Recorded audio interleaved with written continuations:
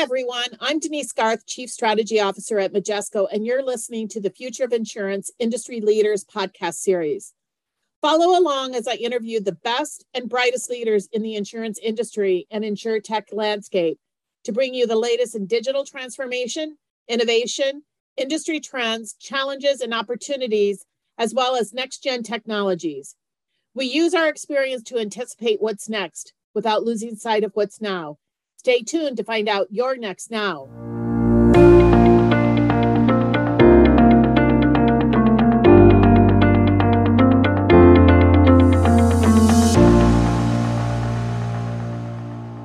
Welcome, everybody, to the Future of Insurance podcast series with industry leaders. I'm thrilled today to have Celeste Good, Senior Director at Capgemini, one of our strategic partners, joining me today. Celeste, welcome. Hi, Denise. Thanks for having me. Really glad to be here. Glad to have you. I always like to start off the podcast, Celeste, for people to give a little bit of background about themselves and also Capgemini and our partnership. I think that'd be great for the audience just to get a perspective. As you said, I'm a senior director with Capgemini. For the better part of 15 years, maybe a little more, I've been specializing in billing transformations across the globe, primarily in North America, but in many other countries too. In my overall career, I've worked as an employee for a couple of different P&C and life carriers. And in my career with Capgemini, I lead our billing practice and our billing transformation practice, which of course includes helping our customers with Majesco transformations. Capgemini has a really solid partnership with Majesco dating back to 2018. I'm thrilled to say at present, we have under our belts or in progress some 25 plus engagements. In our history with Majesco, dating back only as recently as 2020, we had around 10 or fewer dedicated Majesco FTEs, experienced a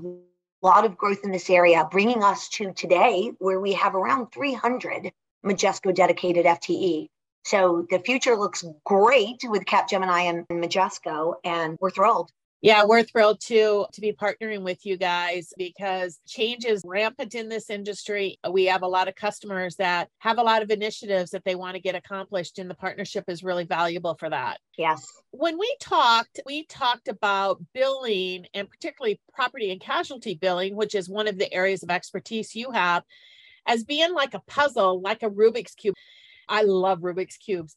Never been able to do it effectively. It takes me forever to try to get it there. I just think it's an interesting concept. Talk about what you mean.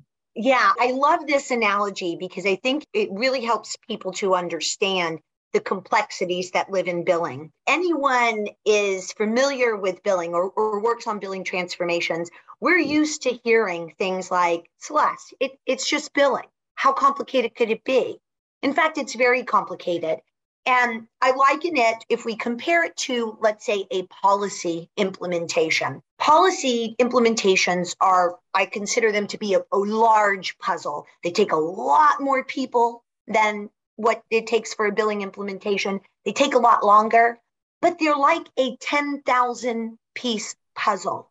Mm-hmm. It's a flat puzzle. We're dealing with question sets and things like that in policy. Billing, on the other hand, is a puzzle. It's a much smaller puzzle. It takes a shorter amount of time to put it together, but it's like a Rubik's Cube in that if you turn one thing, you are impacting something else. And it gets quite complex. And it's interesting, Denise, when you said you haven't, I'm imagining you weren't able to get all sides. Like most people, we know a lot of people who can maybe get one side of a Rubik's Cube or two sides of a Rubik's Cube. And that's really emphasizes why customers and carriers need to ensure they've got billing experts because it's that difficult. I think it's difficult, but it's so really important in today's environment about customer experience. And billing really is at the center of redefining that customer experience because it's the one area that insurance companies are constantly engagement with a customer or in conversations with a customer. Talk about why you kind of have to think about billing moving from that back office to the center of redefining that customer experience. It's interesting throughout the history of P&C billing. Billing was always driven by what works best for the back office within carriers. There really wasn't much thought given to billing being a customer experience. If you think about the evolution in insurance, it wasn't all that long ago that we were first able to start taking ACH payments. So the lack of options out there for a customer didn't really have much to do with the customer experience. However, the world has changed in so many ways that have created now this space for billing to define the customer experience. And in some ways that a lot of people don't think about. In one important way is the takeover of social media. In today's world, if a customer has a bad billing experience, let's say their bill is incorrect, they're inadvertently canceled, with the advent of social media, carriers run the risk of that customer jumping on Google reviews and instantly giving a review about their bad customer experience or Yelping a bad customer experience. So in one huge way, carriers have been more motivated now to ensure a good customer experience. Of course, the other piece of this is the innovations in payment technology that have now opened up a number of different ways for customers to pay. And data shows us that a carrier cannot provide a customer the way that a payment method in the manner that they want, it will impact their buying decisions. So there are a lot of things that have opened this up to a customer experience now. Customers have more choices than ever before. That really flows into these broadening set of expectations that customers have because of how they're doing business with other organizations or other industries, the types of products that they've got. They have a much higher level of expectation around digital billing and payments, including alternative payment options and seamless service and more. But it's more than just payments. It can also be how they accept making their premium payments, but also how they're getting their claims, when they have a first notice of loss and they're going to get claimant. Share your views on the interest in these different payment options and this whole focus on digital billing and payments. I'll take it even in a slightly different direction in terms of customer expectation. What I'm seeing out there in the field is the customer expectations are exploding around self-servicing capabilities. When you look at other industries, there are a number of different options for a customer to service their own subscriptions or anything like that. And there's still some areas in the insurance industry where we're lagging behind that. Customers today do not want to pick up a phone and have to call a carrier to change a payment plan or to change a payment method. They want self-servicing capabilities. And to go back to payments and self-servicing too, what we're really seeing out there that's a leading indicator is the ability to have text messages and a customer to hit that link on a text message and pay. Those are their expectations. So not only have we moved so rapidly from what is already a lagging indicator on self-service capabilities, we all thought we were doing great when we allowed a self-service capability to change your payment method by going to a customer portal. It's already rapidly evolved beyond that. A customer doesn't want to make a phone call and they don't want to log into a website. Send me the text, I'll hit the link, I'll send my payment. Those expectations are evolving very rapidly. Yeah, and that really gets to that digital aspect. Self-service is such a key component of it from that perspective. But then you kind of extend that into these alternative payment options, whether they're paying their premium or they're getting their claims. Venmo, given some of the recent kind of volatility there, but Apple Pay, there's wallets, everything is out there, that there's this diversity of options that people are really kind of moving towards. And one of the things that you talked about that even makes it even more interesting is the potential use of a rewards game, but how you could actually be getting points and getting rewards based upon your payment. So talk about those two aspects, both the different options and then this whole concept of the rewards game, which I found fascinating. Yes. In the first instance, with the explosion of various digital payment options, one of the things I think is going to change fairly rapidly too, we've had this explosion of payment options. However, what's come with that is really a hit on carriers' profits due to increased merchant fees and interchange fees. So that at the same time that insurers were offering more payment options, they were realizing that interchange fees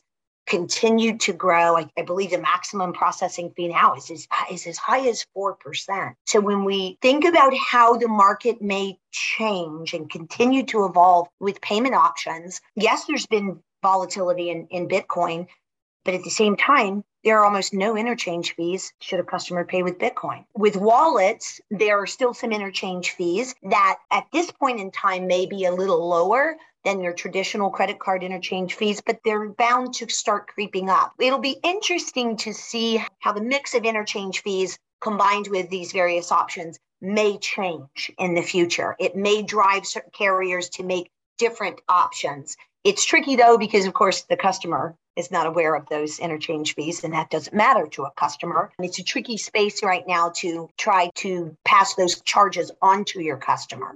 But yeah, then that dovetails into this notion of creating a long-term customer relationship through something like rewards. We've seen the explosion of reward points building loyalty with certain credit cards and even with certain merchants. I don't know why there's any reason why we can't also apply that to the insurance industry. We know that loyalty is important even in the insurance business, of course. More loyalty brings in more new business too. And the insurance industry has been pretty good about coming up with different kinds of discounts. Discounts for no accidents, discounts for paying electronically and the like. I think there's room to maybe change some of those discounts into rewards points. That this goes back to customer experience too. Rewards points could be used to pay for insurance or even build out that customer experience with different kinds of purchases with rewards points. I think the field is wide open to start to think about that. Certainly, data shows that when a customer has reward points, it increases the likelihood of more frequent purchases. And again, it makes a customer become a brand advocate also. If you imagine a customer, maybe you give them referral points that they can then use for purchases. Imagine what that would do to turning your customer into more than a customer, turning them into a brand advocate where they are now recommending your products to their friends and family, even if just to get reward points. I haven't really seen anyone talking about it or doing anything in that space right now. I think it's fascinating. I'm very interested in coming up with some programs that might work in that space. Yeah, it really gets into the concept that we've been tracking with customers in our primary research that they really want some value-added services kind of tied to it. And in many ways, being able to accumulate points for no accidents or for being green, that things are done digitally, a lot of different areas that you can kind of focus in on, that becomes a value-added service that they can use those points for something that they see a value. So it's kind of like a low-hanging fruit in many different ways. It's one of those things, to your point, it does create loyalty. We all know how we've become loyal with the points that we've got with the businesses that we work with. Exactly. When we talk about payment options, oftentimes it's all about billing and the premiums coming in, but it's also about claims payouts. Unfortunately, this last year, we've seen a lot of claims payout happen because of $18 billion cat events in the US alone. What trends are you seeing that people, within insurance companies who are really responsible for billing and payments should be very attuned to? Certainly, applying the same variety of payment options to claims payouts and refunds is the future. One of the interesting things that I continue to see too is the separation of billing systems from claims payments. Billing systems refund also. I'd like to see at least some customer wallet across a carrier's organization that would tie together any kind of payment options that customers may have on their claims payments, aligned to any refunds they may get from a billing system. So again, while we saw this big explosion in how to pay premiums, for some reason, we're just now catching up with it on using those same ways to pay customers. Why not use the same wallet to refund a claim payout or a refund? Now, I know in the actual billing space, many of the projects that I've been involved with, we are working on that, on expanding those refund options that utilize all of those innovative payment methods too. When we talk about all of these capabilities, from trying to put this Rubik's Cube puzzle together, there are a lot of different considerations with regard to digital self-service, different types of payment options. being able to do some of these value-added services like the points that some might consider in the future. Talk about what are going to be the components of a technology platform, from a front-end engagement portal to the core billing, some analytics, a gateway.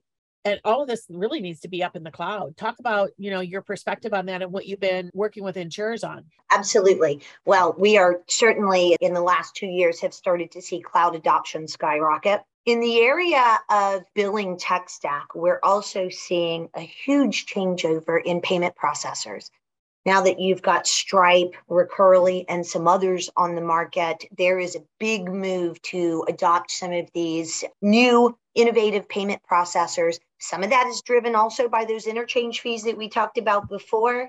Some of it is due to turning over a lot of the back office functions to these payment processors. Of course, these payment processors also come with pre-built APIs that certainly make the implementation and adoption of much more streamlined. The interesting thing that we're seeing still in portals is most of the customers that I work with have their own proprietary portals. I think you might see some movement in that area too that will come about from these new payment processors and their ready-built APIs. I think that will trigger a change and a transformation in some of the customer and sometimes agent-facing portals. What do you see as table stakes today for insurers, and what's going to be the next level in the future for billing and payments? Yeah, that's a great question. Table stakes right now, and again, I think the P&C insurance industry is always just a tiny bit behind other industries in terms of payment technology, such that what's table stakes right now is carriers have to be able to offer electronic payments of a variety of kind, credit card, ACH. What I think table stakes will be tomorrow will be offering wallets, mobile wallets, text message payments. Those will be table stakes literally any moment. I also think one area that is table stakes that is overlooked a lot is a comprehensive, easy to read bill presentment. A digital bill presentment. Most of the customers I work with name this as one of their biggest pain points that drives a poor customer experience and a lot of back office phone calls. And it's interesting, you wouldn't think that would be the case. It sounds so simple, yet carriers are struggling with it. So table stakes to stay competitive in this market is careful attention to your digital and paper to the extent that you have it, but digital bill presentment. So what's the next level in the future going to look like for billing and payments, especially with this younger generation of Gen Z and millennials that everything's digital? They like all different options for payments. It's a whole different world. It's hard to imagine that for personal insurance that carriers will even offer a check option, to be honest. That will stick around for a while in business insurance and commercial insurance. It's hard to imagine that paper in personal insurance will be around. It's just hard to imagine that. All of it will be driven digital. That will, of course, change the landscape too in discounts that are currently offered, drive adoption of digital. Those discounts may go away because of the complete adoption of digital. So those are some of the things we're looking at.